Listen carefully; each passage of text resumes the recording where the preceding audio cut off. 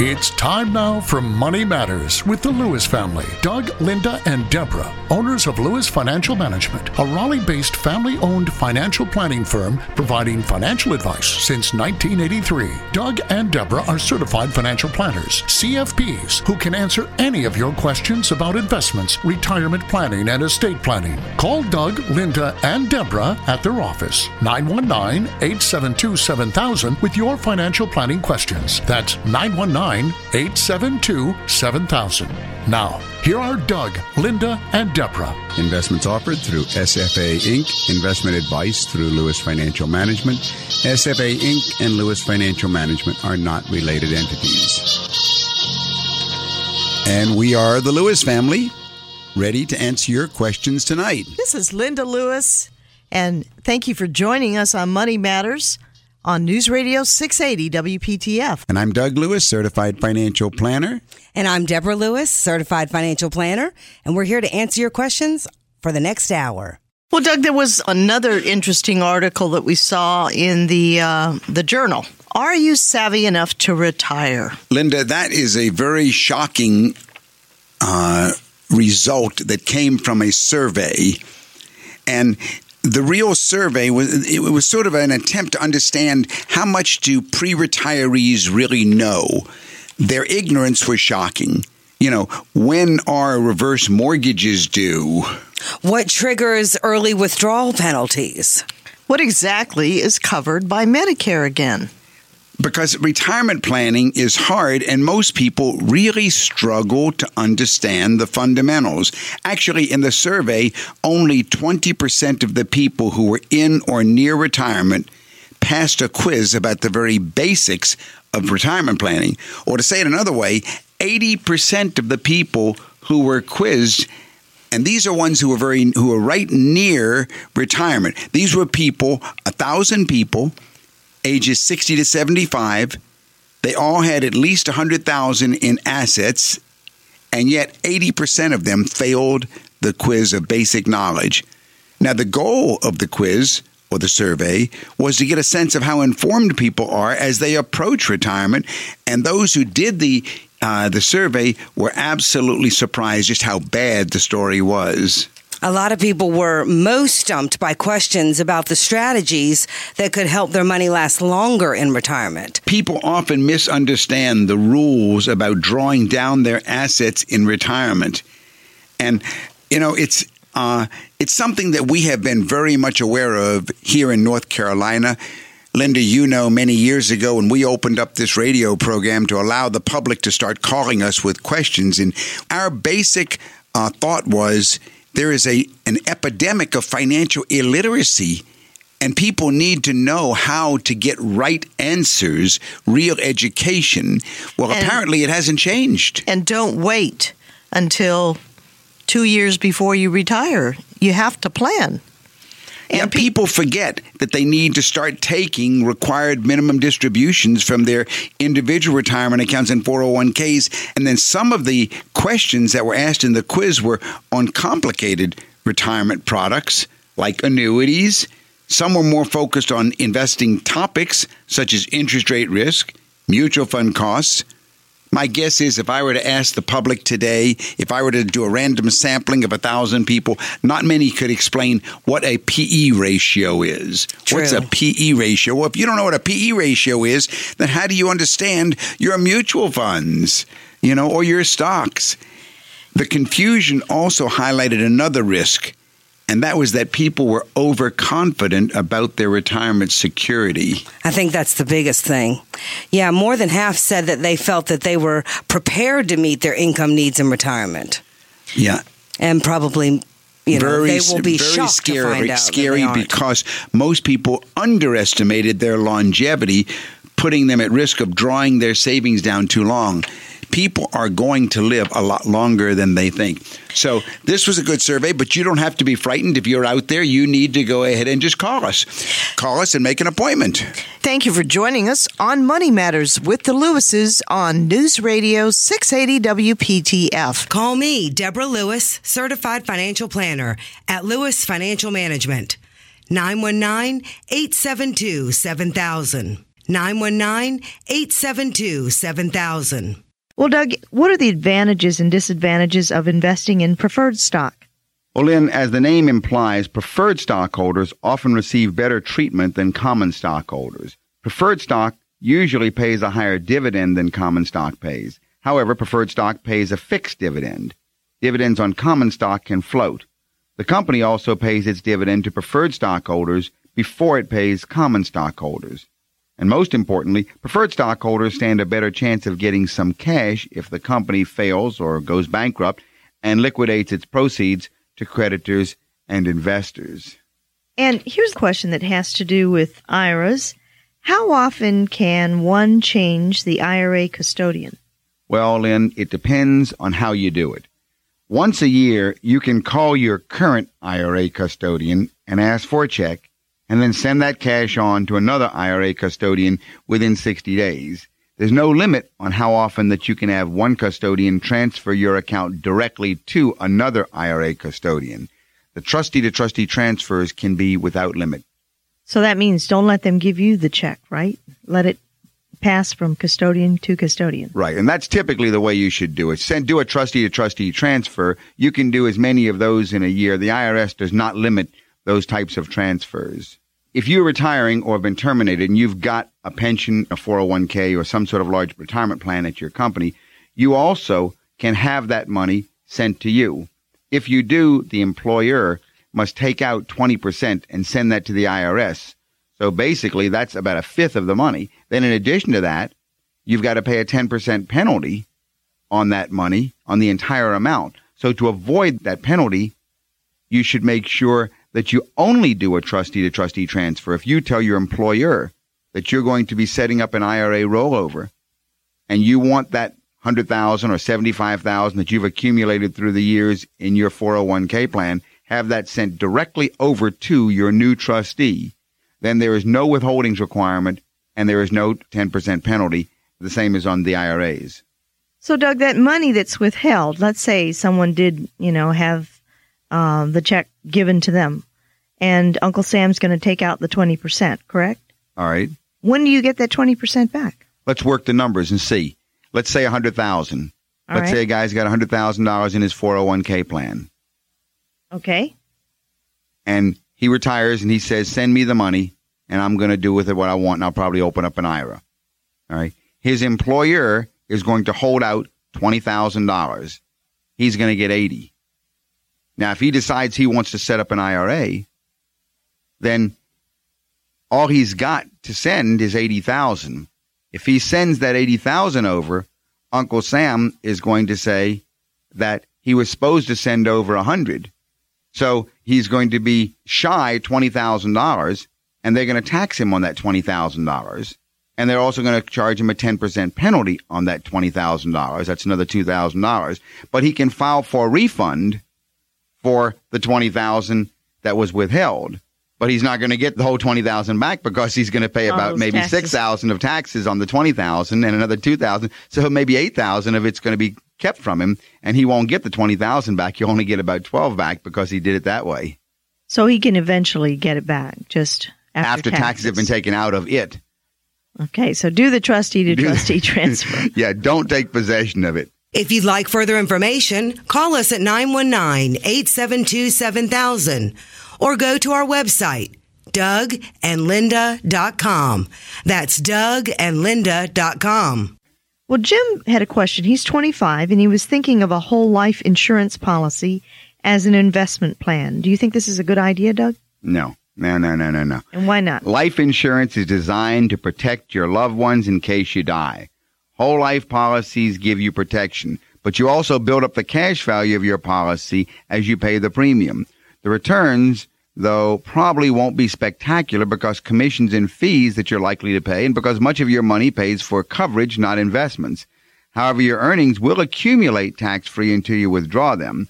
But in my opinion, Lynn, if you're looking for a monthly investment plan, you're much better off looking into a mutual fund family. Don't try and make a chicken into a duck. Insurance is not an investment. Insurance is insurance. Okay. And what are zero coupon bonds, Doug? Well, these are bonds, Lynn, that pay no interest until they mature. You buy these bonds at a deep discount from their face value. The biggest advantage of zeros is that they reinvest your interest at the same rate for as long as 30 years. But the one big disadvantage is you've got to pay taxes on that interest just as though you received it each year. So you're better off putting zeros into a tax-deferred account like an IRA. That way, you're not paying taxes on the accumulation as it builds up. Also, if you sell that zero coupon bond before the bond matures, you could get a walloping shock because zero coupon bonds tend to fluctuate wildly. And if you'd like more information, you can call me at the office, and the number there is 872-7000, and I'll be happy to send you some information. Well, Doug, let's take our next caller. Well, Ken, this is Doug Lewis, Certified Financial Planner. How can I help you this evening? Yes, I have 2 IRAs. I'm planning to switch into something because it's with the bank and it's drawing practically nothing in income. And I've had a couple of calls, and they are offering no-load mutual funds at about 15.6. I don't see why I shouldn't go with them, and they have a good track record.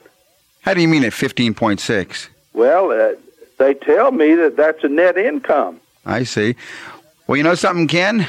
What? I think that's a wonderful deal. You're telling me that you can go ahead and get something absolutely for free, pay no commission, and get a guaranteed 15% income. That's what they say. Uh-huh. If you look at it carefully, you'll see that they're defining what they call total return, and that's not income. The agent said that the track record for the last 5 years was about 18. All right, he's talking about how much the money has grown. That's the total return, not how much dividend or interest it's paying. Let's think of chickens and eggs, okay? Okay. All right. You can go ahead and get 5 chickens, all right? Yeah. Now, and those chickens, if they're going to lay an egg a day, how many eggs are you going to get? 5 a day. You got 5 eggs, right? Okay. On the other hand, if you feed those chickens a lot of feed and they actually gain on you a couple of extra pounds, Yeah. okay, their growth in weight, they're getting fatter and fatter. They might have gained 10% in weight, which means if you kill that chicken, you can have more meat on the table. On the other hand, the eggs haven't changed, have they? Right. You've still got 5 eggs. Yeah. What you're looking at, those numbers are talking about combining the eggs and the chicken meat, slaughtering the chicken, and then looking at how much it all sits on your plate. Well, why do they mislead you like that? Well, here's your real question. The real question is not how come they mislead, but how come they don't educate me more? You have not been adequately educated, and you need to be adequately educated, and you need to be educated as to the risks and the returns. This is Deborah Lewis. Call 919-872-7000 to set an appointment with me regarding your financial situation. Call me at 919-872-7000. How much is in the IRAs? Yeah, how much do you have? What's your investment portfolio look like? About $25,000 in that, but I have real estate and No, that's not a liquid investment. What do you have in the way of liquid investments? a bunch of stocks and bonds and stuff. How much do you have in stocks and bonds? Oh, I don't know. My wife says I'm worth over $1 million, but I don't think so. Well, yeah, but you mean, now there's another problem. If you don't know how much you have in stocks and bonds, then you should be shame on you. You should know what you've got. I don't really care. I got enough to live until I die. Well, you see, now what you're doing when you portray a picture of yourself like that to that guy on the other end of the phone, I can see what he's thinking. He's thinking, boy, I got a sucker here. There is a proper way to approach your world, and the proper way is to go ahead and do what we call an asset allocation model. An asset allocation model first looks at the total amount that the client has to work with. Then, what are the living expense needs of the client? What's the age? What's the income, etc.? Then, to go ahead and break down into a certain amount of money in each type of investment. If a person has $500,000, then we might put no more than, say, $40,000 or $50,000 in any one. If they only have $200,000, we put maybe no more than $20,000 in any one. And then that one that we're talking about would probably be a pool of money, managed monies. Mutual funds are ideal. But then we come to what kind of mutual funds. And for a person 76 years old, I'd be very hesitant about putting you into aggressive mutual funds. And especially if the person asked me for a quotation on net yield of how much it's paying, then I know what he's asking me for is income. Yeah. You should really know what you're doing. You should have the comfort and the confidence that the planner you're working with is educating you as to what each piece of your portfolio is. If you're not getting that education, then something is missing. I think you need a financial planner, Ken. I think you need someone that can help you look at your whole situation, because otherwise you're just going to be taken in with salespeople. If you would like some more information, you can call me at the office. Yes. And the number is 872-7000. 872-7000. Yes, sir. And we're here in Raleigh, and I'll be happy to give you some more information or take down your questions. All right. And then, you know, if you would like, you can gather your information together, and Doug can analyze all of this for you and give you some specific advice. All right. Okay, and thanks for calling. Well, Doug, as the show has been going on, we've been talking about various investment vehicles, and there is one that is called, well, it's an acronym, REIT, R-E-I-T. What is a REIT, and how are the REIT dividends taxed? Well, actually, that was really a good call. I was going to comment on that and the fact that it was timely. But in regard to REITs themselves, the REIT is an acronym for Real Estate Investment Trust. And that's a pool of real estate inside a company. The REIT, we've been talking about REITs for a long time, and I guess a lot of people still aren't clear. The REIT, Real Estate Investment Trust, the REIT itself is a very, very popular investment vehicle these days. More and more in the last, I would say, 2 years, 3 years, they have grabbed the attention of the public because they have a special law directed by the Act of Congress that says they are a stock that doesn't pay corporate taxes, which means there's more money that goes out as dividends to the shareholders. Take IBM, for example. The profit IBM makes, they pay tax on. What's left after that tax goes to the investor, who's the shareholder of the IBM stock. But if the stock happens to be a REIT, a real estate investment trust, then there's no corporate tax, which means there's a lot more that goes out, and that's why the REITs are so popular. They pay a very high dividend. They actually compete with another type of product out there, the MLP, the limited partnerships are called MLPs, which are trading and everything, the master limited partnerships. But my point is that the REIT itself is it's a stock of a company that owns a lot of real estate. Okay. Highwoods Properties is one. Public Storage Mini Warehouses is one. Hilton Hotels is another. Now, REITs make distributions to their shareholders, and they retain the tax characteristics of what happens inside the REIT.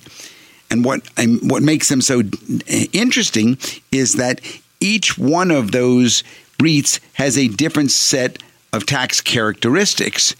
You could make a general statement, because we do an awful lot in our office with these for our clients' portfolios. Bottom line, about half of the dividend that goes out, even though it's much higher than any other type of investment generally, even so, half it's tax-free or tax-deferred. Now, the common wisdom is that REIT distributions are taxed as ordinary income, taxed at the investor's highest rate. But some REITs distribute no ordinary income, and others 100% ordinary income. And that's because what's happening inside the REIT, depreciation, for example, can be passed out, and many of them do pass out. And these payments then are considered return of capital, which lowers the cost. So the actual how are REIT dividends taxed, I like to say less than other types of dividends. And isn't it true, Doug, that this taxable income is from the operating profits of the REIT? Yes, it is. Yes, it is. But the uniqueness about it is the profits of a normal business are ordinary income. The profits of these can be depreciating income. Mm-hmm. It can be long-term capital gain. It can be short-term capital gain. In any case, The whole story of REIT dividend taxes and REIT payouts is very attractive. Isn't it true also, Doug, that these payments are considered a return of capital that lowers one's cost basis? Well, part of it can be. Go ahead, Doug. Yeah, some of it can. That's, as I say, each one is going to be different. Some is return of capital. But I think the shorter answer is, I like to say about half of the REIT dividend is tax-free. Okay. You're listening to Money Matters with the Lewises on News Radio 680 WPTF. Call me, Deborah Lewis, certified financial planner at Lewis Financial Management. Call me at 919-872-7000. 919-872-7000. Well, Doug, let's take a caller now. Okay, Richard. Doug Lewis, certified financial planner. How can I help you? Good evening. I'd like to just see if I get some input from you as to what's an appropriate rule of thumb in purchasing life insurance. No such thing as appropriate rules of thumb. The appropriate rule of thumb is make sure that you've got the right amount. You don't have too much or too little. So tell me a little bit about yourself. Well, how old are you? 35. 35 years old. Excuse me. Married or single? Married. Married. Any children? Yes, one. One child. How old? 18 months. All right. A new one. Income. Combined incomes of. No, I need individual. Let's say around 60. For the husband? Yes. Husband 60, and the wife? About 40. About 40. All right. What do your personal assets, your investment assets look like? For example, what do you have in stocks, bonds, mutual funds, cash, all of your non-investment, your non-retirement investments? Say about 50,000. 50,000 in investments. They're all liquid now. Now you're not accounting real estate there. That's correct. Okay. What else do you have? How about retirement assets? Probably somewhere in the neighborhood of 40. 40,000 in retirement funds. These are in your name. I mean, Yes. this is your retirement. Yes. Okay. All right. Well, the first thing we want to do you know what your living expenses are running? Yeah, approximately. All right. How much are your living expenses running? We're looking at roughly $3,200 or so a month. All right. Let's see. You're spending $38,000 a year. Must be spending more than that, unless you just started. Did you just start that? Your income just. I can't see you making $100,000, only spending $38,000, and all you've accumulated is $50,000 in investments. Unless there's some special circumstances involved with where we're at. Well, what the real key to the insurance is the living expenses. Mm-hmm. And so we need to find out what the expenses are. I can use $38,000, but I'd be a little nervous because what $38,000 says is if you die, your wife doesn't need any insurance because her income will support. You see what I'm saying? Because Sure. she's making 40. Yep. What I generally do is I try and get a total expense and be very, I want to say conservative, meaning push your expenses. Go through a living expense analysis to find out if the husband dies, what does the wife need to live on? Mm-hmm. And what does she want to live on? Not only need. Don't be real penny pinching there. Then I do the same thing with the other one. Once I've got that figure, then I go ahead. And of course, with one, like, let's say if you were to die, well, of course, right now, I guess you've got to have daycare though anyway, don't you, for your child? That's correct. Okay. So that's already in your expense budget. Mm-hmm. All right. If you're spending, let's say $38,000, all right, on your expenses, then that's about $59,000 is what you need to make before tax. Mm-hmm. $59,000 before tax would be,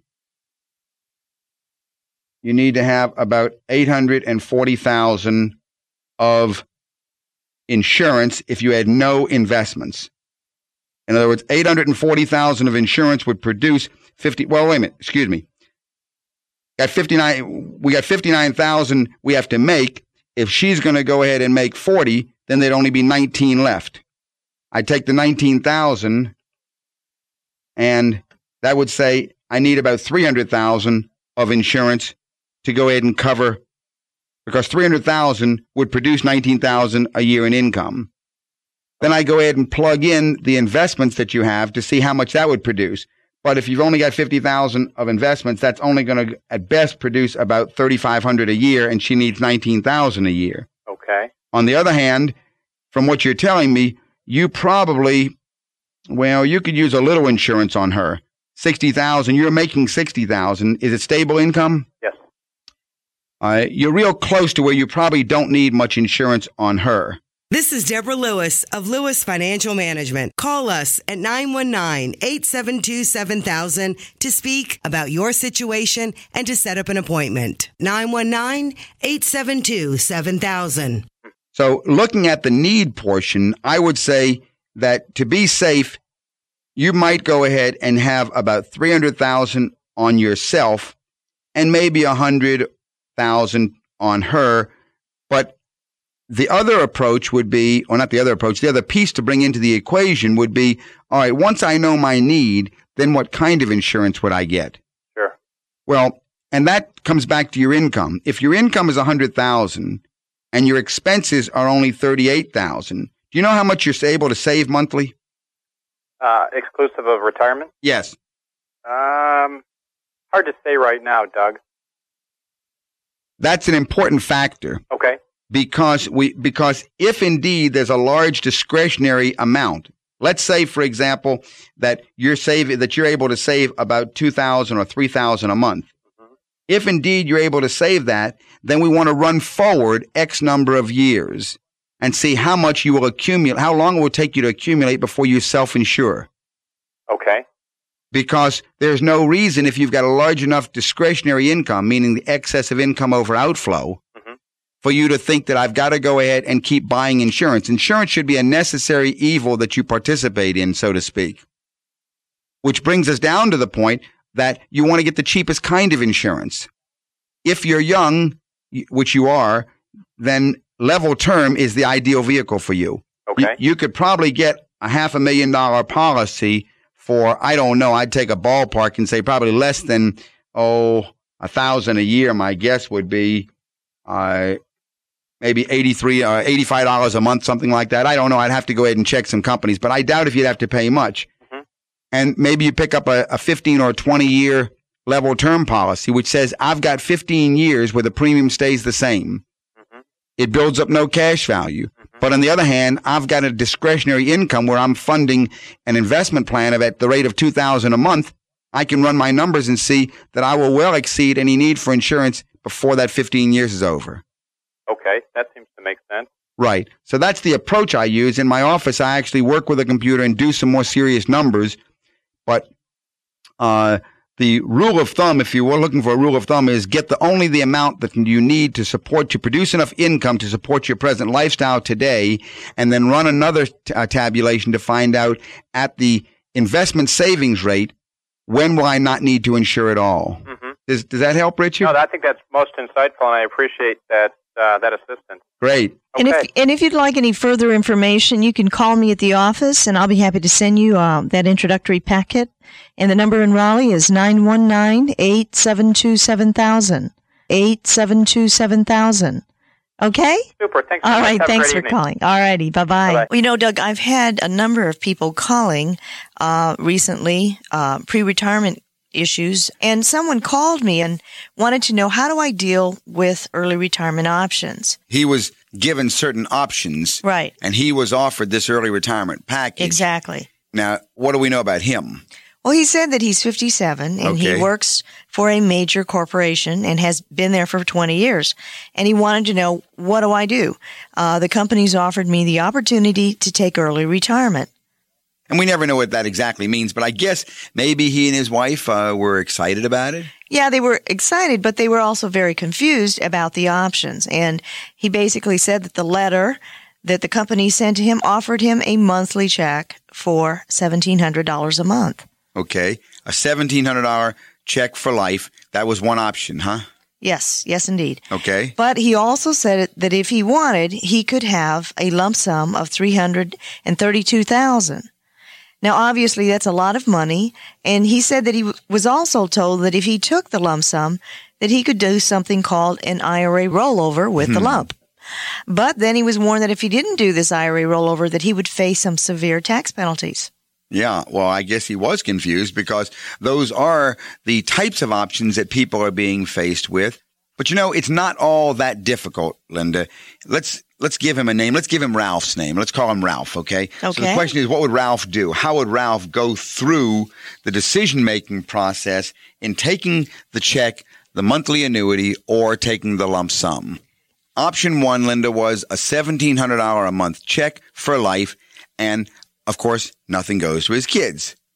Option number 2 was to take a $330,000 lump sum and pay tax, but be able to keep it. This means he would have been left with about $230,000 if he invested that money in a good portfolio of investments. Right. And there was a third choice, which is the one that a lot of people want to know about, and it's called the IRA rollover. And in that case, he opens up an IRA rollover account at an independent trust company, puts the whole $332,000 in the IRA, and pays 0 taxes.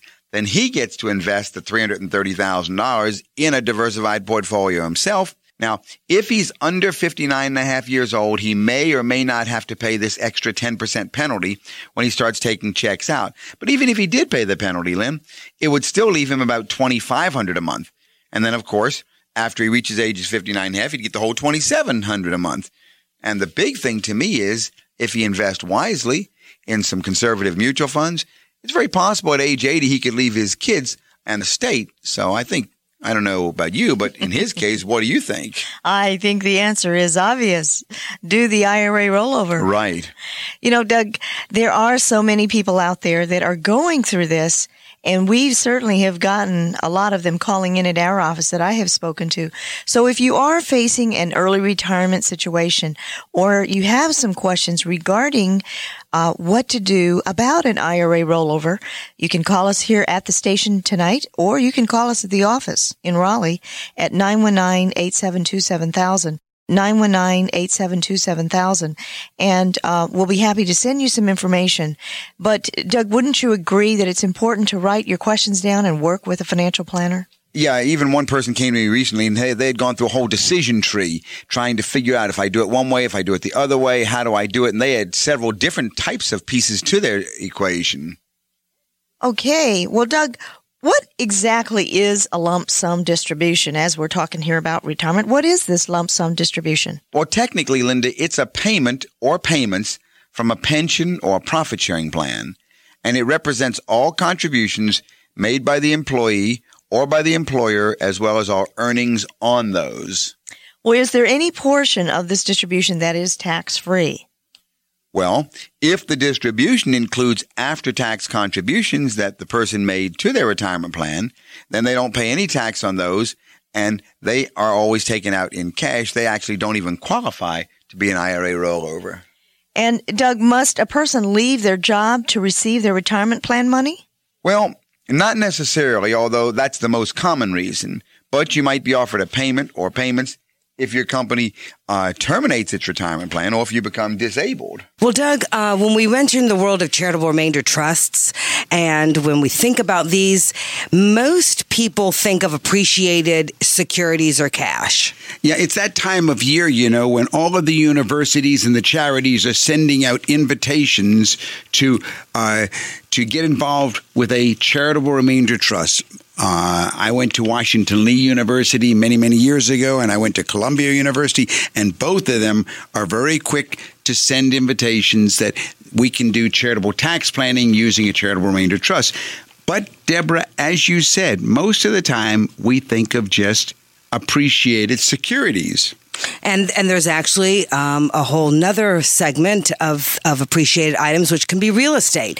And I guess we really need to talk about, well, what's the difference between both of those? Yeah, real estate differs very much. Real estate sometimes is even more beneficial for a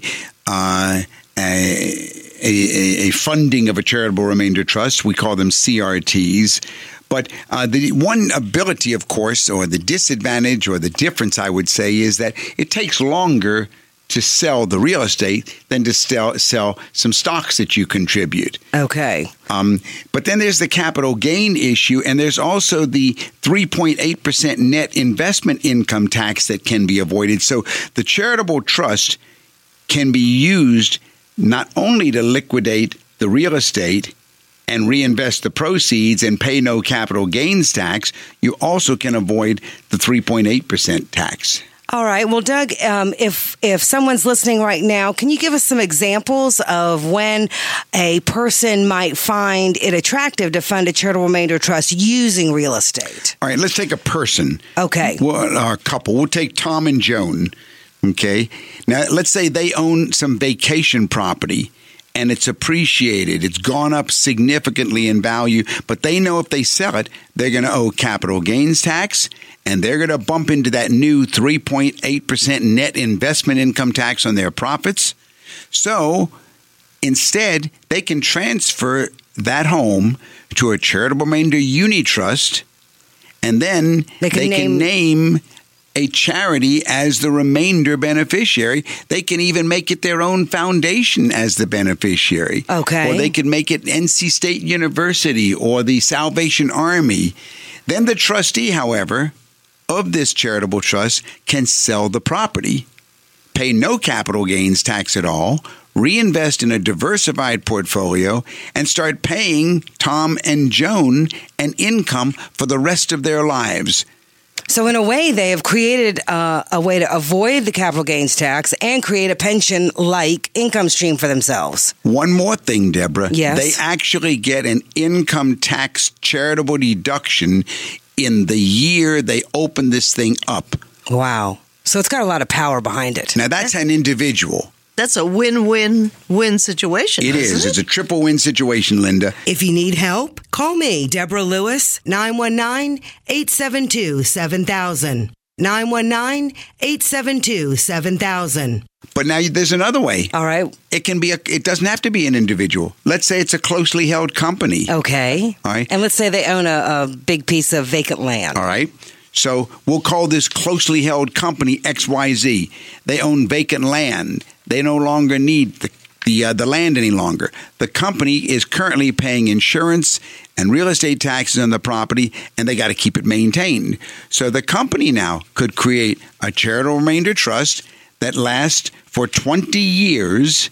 Okay. The charity's not going to get it for 20 years, but the trust can sell the property, pay no tax, reinvest it into investments, and give a steady source of income while at the same time satisfying the philanthropic goals of the shareholders. Very nice. Very nice. So let's say, for example, that vacant land was worth between $750,000 and $1 million. Now they've taken something that was just a drain on the cash flow, and they've created an income stream. That's right. Wonderful. That's exactly right. Now, for a company, you can only do it 20 years. For a couple, you can do it for life. Okay. How about an apartment building owner? Okay, let's say we've got an owner of an apartment building. He wants to retire to a different part of the country. Okay. The property could be used to fund a charitable remainder trust that's going to pay retirement income, again, avoiding the capital gains tax, provide the owner with an income tax deduction, and again, benefit charity. Well, this is really, really exciting because we've touched on a lot of different scenarios that might be the scenarios of some of our listeners. There's a fourth type of individual, and I meet a lot of them here in North Carolina. Okay. These are the 1031 tax-free exchange people. All right. Okay. This is the guy who's had real estate, and he has continually traded it for another piece of real estate and never paid the tax. So over the years, he has traded up, acquiring more and more valuable pieces of property through these like-kind exchanges. Well, while capital gains taxes have been postponed, the investor eventually is going to have to recognize the capital gain when that property is sold. Right. That is true. However, if parcels are used to fund a charitable remainder trust, the capital gains again can be avoided 100% when the trustee sells the parcels and then allows the investor to enjoy the payments based on the full market value and for the rest of their life. And you know what? I personally think the best way is when the individual who sets up the trust is his own trustee. You're just moving something from one pocket to another. Now, these are quite complex. I mean, they offer a lot of possibility to be very tax savvy and do a lot of tax planning here, but they're complex. They're complex, and yet when you think about them, of course, I guess for us they're quite simple because we've been doing them for so many years and everything.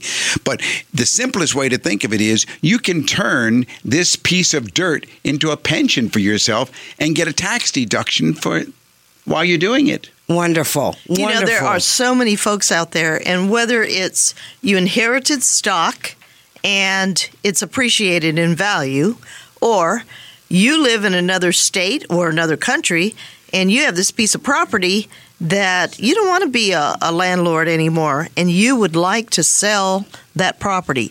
Or maybe it's farmland that family has owned for decades and you're traveling, Right, you do something else, and this is not your passion. So you'd like to do something about it, make it create some either wealth or some income for you. Exactly. And this is a great way to do it. Awesome. That was an excellent story, Doug. If you hear something tonight that sounds like your situation, call us. Set up an appointment. We can help you. 919-872-7000. 919-872-7000.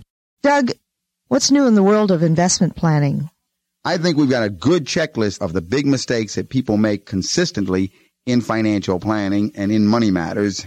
Some people make the big mistake of doing nothing. They keep a lot of money just in their checking accounts, and the money just sits there, and that's probably one of the worst mistakes you can make, but they get frustrated and do nothing. And another mistake is people really buy on a cold call. One of the dumbest things possible is hearing somebody call and try and sell you something over the phone from a stock brokerage firm, and people actually do that, but they buy on what's called a cold call. And another foolish mistake is trying to buy last year's hot investment. The investment that did so well last year, it made the top of the list.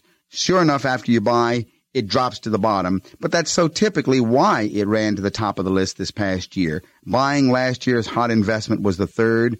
One of the big mistakes that people make is forgetting to watch an investment after they buy it, and they just think that it's going to forever go up, and they forget that everything goes up goes down.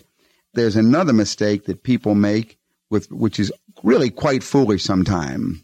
And that has to do with getting bonds backwards, right, Doug? When the interest rates go up, your bond prices head down, but some people just don't get that inverse relationship in correctly anticipating that interest rates are headed up. They buy bonds instead. Well, these people believe that if bond interest rates are going up, that they'll capture those higher yields when they will really be losing their principal. So basically, it's a situation where they get confused, right, Doug? Yeah, it's a common mistake, Lynn. People get the whole story on bonds backwards, and they think that the news that interest rates are going up is good news for them. It's bad news for bond investors, and ultimately they become very embarrassed. What other mistakes can you think of? Well, some people think that fixed income is fixed value, and they apply the same faulty logic to the bond mutual funds, not realizing that they can lose money in such a fund if the interest rates rise enough. Right, Doug? Yeah, that's right, Lynn. And what can you think of another one, Doug? Yeah, I can think of another one. Thinking a guarantee is a guarantee. The whole word guarantee really confuses people. For example, insured bonds protect you from default, but market conditions can still bring you a big loss in your portfolio. So your bonds may be insured, but that only means if you hold them until maturity. That doesn't mean along the way. And people also get really confused about the guarantees with tax-deferred annuities. They're guaranteed, those variable annuities are only guaranteed, by the way, if you die. If you don't die, there's no guarantee there at all. So some people see guarantees wherever they look. They see guarantees when things don't even exist, for example. Many people think that mutual funds, like bank deposits, are federally insured, and they're not. There really are very few guarantees in the world of investing, so that's a big mistake. Our number in Raleigh is 872-7000. 872-7000. What mistakes have we missed? Well, there's another one, and that has to do with overdoing a tax advantage. Many people lose track of the fact that the main advantage of an IRA or an individual retirement account is that this type of account allows investments to grow tax-deferred until the money's withdrawn. Right, Doug? But what some people do is they fill these IRAs with tax-free instruments such as municipal bonds, and that's redundant at best. But many investors do this, right, Doug? Isn't that amazing? They put tax-free municipal bonds inside an IRA, and I see that a lot. Don't put any tax-free instruments in your IRA. Right. And another mistake people make, Lynn, is putting investments in the wrong name. You know, elaborate estate planning is often undone by this very common mistake, because if property is held in joint name with right of survivorship, which everybody thinks so often is the best thing you can do, it's the worst thing you can do. Never own anything jointly. But so many people own things jointly, and then all of their estate planning is torn apart because nothing works right if it's jointly owned. So you've really got some problems there. If you change the ownership of your house and give one of your children joint tenancy with rights of survivorship, then you can even do further damage, because one of the children won't end up with any share of the house. And the last step, of course, or the last mistake, is neglecting to take the final step. Many people go to great lengths, Lynn, in doing exotic trust, revocable living trust, estate plans, but then they never fund these trusts. And so they've paid the money for an estate plan, but they haven't put it into action, and they die, and it never happened. So I think we've got a good checklist there of the big mistakes that people make consistently in financial planning and in money matters. And if you'll call the office, I can send you some information. Our number in Raleigh is 872-7000, 872-7000. And maybe we can, go over this a little bit more. Well, Linda, do you have any write-ins you wanted to go ahead and ask? Yes, I certainly did. I had a lot of them. And one thing that kind of concerned me, Doug, was how important it is for people to do financial planning, right? I think we had some folks that were scheduled to come in, and at least in 2 instances, there were family members that had taken ill between the time that they made the appointment and they were going to come in. And you never know when something can happen. You can get cancer, you could be in a car accident, and it's important for people to get a handle on where they're at and where they want to go, don't you think? You're right, Lynn. You really are, because you only know when you failed to plan after it's too late. Planning has to be done before the unknown occurs. You don't start a trip and halfway through the trip decide, now I'll get myself a map. You have to have the map before you begin the trip if you're going to plan the trip properly. And that's exactly, I hear it all the time. I'll start planning after I reach this point or that point. Well, that's sort of backwards reasoning.